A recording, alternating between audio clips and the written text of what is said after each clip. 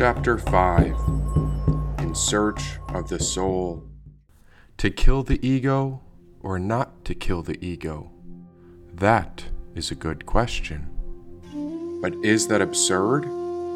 Because how would we function on Earth without a map, without a set of rules or roles and rituals for relating to everything around us? The real question is, where is your awareness standing in regards to that stuff? The statement goes, the ego is a beautiful servant and a terrible master. It's terrible if you're constrained by it, and that's when life becomes rough. It's wonderful if you have it available to you. Like if I met another person, I have to meet you through some form, and the form is our bodies and our personalities, and we meet in our roles. We meet through that where we grow and transform. There's something special to the mind, and we have a great tool in the ways we think. And so the question is, are we trapped in those things? When I left Manuka, I went off in search of the soul. And in my case, this all started because I felt less than whole. Manuka reminded me that all the power I was looking for was within. I was aware that this spiritual self was the goal. But how come everything else here in the world was out of our control? When I decided to work on behalf of the land, I did it because I felt connected to a great plan. Expanding human possibility. Oh, I can work on behalf of all man, but it's not how man sees fit for me. Even while many expand human possibility with machines and technology, I think we have to look into our nature and observe what no one else can see. There waits the Tao, which is the way nature grows, why it's happening all around us, and it's always present, ever free, and so we have to let go. I guess wherever you go is how you grow, and the source is the soul, which is our inherent wisdom that everyone forgets they already know. And so I would focus on my breath, and there an inner layer ignited my awareness like a flame. Now attention grew as I sank into my senses, when the body channeled the source of that self which knows no true name. It is and always will be. It goes on forever and will continue on. Oh, I had a human experience living in the body of a man. But how come no one asks how to relink the spiritual soul called our Atman? Layer by layer, I would examine myself, which started with the body, the presence of my emotions, and I did this through the mutable space we call the mind. I navigated these layers, and I would take a puff of smoke mixed with air to zoom in or out. If my awareness was a flashlight, I expanded its lens so that it was wide open. This heightened awareness sent me into a super sensitive state, which took in all sensory input through intense feelings, sounds, mental stimulation, and emotions. When we navigate from up above or dissociate from earth below, we are able to expand human possibility through the individual awareness and observe how all things grow. This macro lens opened wide, and there I felt more connected and aligned to the moon, planets, and stars. Why, the more I learned, the more I observed which mushrooms or herbs could trigger this opening into all external or internal sensory intake, where my awareness was expanded ever far. Sometimes I felt a connection of total oneness, and other times I felt completely empty. For this spaciousness was part of awareness, and it stretched everywhere beyond what I could see. It overwhelmed me at first.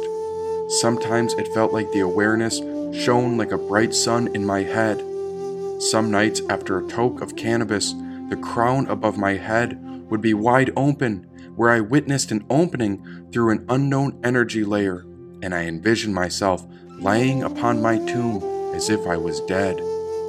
Just as my body took in the senses from sights, smells, tastes, touch, and sounds, this next layer was a deeper kosha, and it was aligned with the hidden energy layers, which had all sorts of pathways or nadis.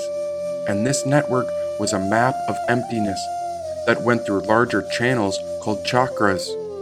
Each energy center could open under the proper conditions: diet, mindfulness, and spiritual practices. Sometimes I'd sit in a meditative trance while my eyes were open through the night. After all, energy is energy, and our intake varies greatly. Often we take energy in through food, water, and diet, while air, sunlight, prayer, chanting, and various other aspects can be interlaced from nature, which are also sources of great energy. A very low form of energy is taken in through the form of phones, computers, and devices. This energy vibrates at a lower frequency, unaligned from our most authentic spiritual soul. As there are many ways to realize the nature of the self, we must see that we ourselves are spiritually whole. A device can lead you with information, but only you can shift your awareness into the spaces of our one united soul. We can also consume energy from the wilderness, plants, or whatever else it might be, and all of this energy manifests in the form through unique frequencies. Even the form of a rock is related to a summer salad prepared for friends. It is built with energetic ingredients, and it comes from a source with no beginning or end. But some layers can shift and change. Look at how the tides are connected to the moon, and how water can freeze, melt, or be totally heated before it becomes a vapor and floats away. I took another breath in, and there I inhaled another toke. There I heard my intuition speak when it became illuminated by the onset of this smoke. Energy began to surge, and so the voice of my intuition spoke. Be water, my friend. Empty your mind. Be formless, shapeless, like water. You put water into a cup, and it becomes the cup. You put water into a bottle, and it becomes the bottle. You put water into a teapot, and it becomes the teapot. Now water can flow, or it can crash. Be water, my friend. I became keen on the conditions required to travel between these layers, and like water I flowed. There I observed how all aspects of the manifest self exists on a spectrum of attributes and flavors, and from this all life grows.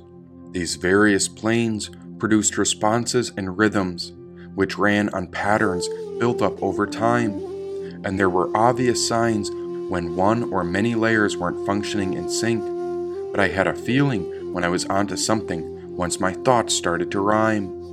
Otherwise, it might have been erratic thinking, obsessive behavior, and a feeling of multiple personalities depending on how far deep in or far out my awareness would go.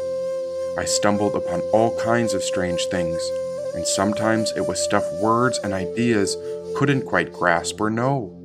After I wandered for much time, I was alone with mushrooms and smoky air.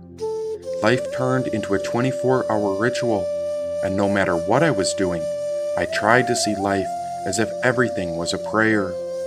My layers became attuned to the rhythms of the planets, which impact the creation of seasons, and so I felt this as the gunas Manuka spoke of, or the flows of nature carried on through the land, cities, seas, and regions.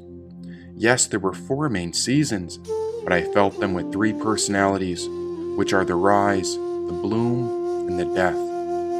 Always happening and always flowing. The rise leads to the bloom, and so comes the rest.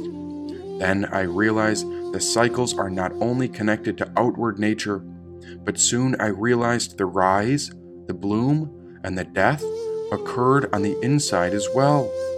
These aspects affected my layers, which shifted my feelings, emotions, moods, and sometimes my appearance from what I could tell. These forces were unknown to those around me, and always invisible to my own eye. But with the right conditions, I could shine my awareness inward. I would find a place to sit in, and in that center of my inner self, I would wait to arrive. Sometimes it was cold and lonely. Sometimes I could hear the layers of the mind and emotions chatter as they would fly. But I could sit here and focus on the breath, and then sometimes I'd feel the warmth of the Atman pass on by. Every so often I'd be balanced, and then I'd see a spark. But as I approached the Atman, I'd lose focus of the equilibrium, and my layers would become wobbly when I'd tumble apart. Oh, it can be tricky to catch the Atman in its fullness, but it's absolutely worth it if you can catch a glimpse of its totality. Imagine the rising sun. Without this light, there is no reality. After the rise and bloom, the Atman would pass. Then would come the fall. There was no mistake or tragedy in the upcoming death, but rather I would sift through my layers to witness rest of each breath, and like rose petals, my inner layers would wither so slow, as if my living body could only crawl. If I was lucky, I'd remember to welcome fresh air in, and this breath of spirit was a force that allowed me to live. There a new warmth would grow as the Atman reached up. Oh, this source was always willing to give. I learned to sit with my nature, and I remember a clever man once said, "Turn on, tune in, drop out." Now some would say he was foolish. Others might call him enlightened and wise. Why, I believe what he meant was to drop all that you cling to, because the awakened spirit called the Atman does not die. Try as you might, do as you may.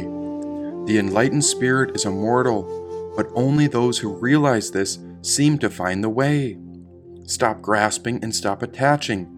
Nature is perfect in her flows. We are his energy of creation, and her winds are the way all of us grow. Minutes without breath, and all our holy spirits would end. For within all nature is the awakened spirit called the Bodhi, and this is how the awakened nature ascends. We are given the form of a body, to be directed by the mind. We are a collection of emotional, mental, and thought layers beyond what human reason can know or design. At our core we are empty, like a flame upon a spiritual wick. The natural immunity is at the center of the self. This is the Amrita, which is the cure for the sick. What a journey it is to discover the illuminating flashlight of awareness. We can extend this lens far out or far inside, and if we look deep enough, there we find how the spirit cannot die. Forgive me for just learning this now. I swear I'm doing the best I can. May we remember how our bodies are like a temple around the source of spiritual light. Let us be seekers of the truth, and may we protect the sacred fire of the Atman in all plants, creatures, and man.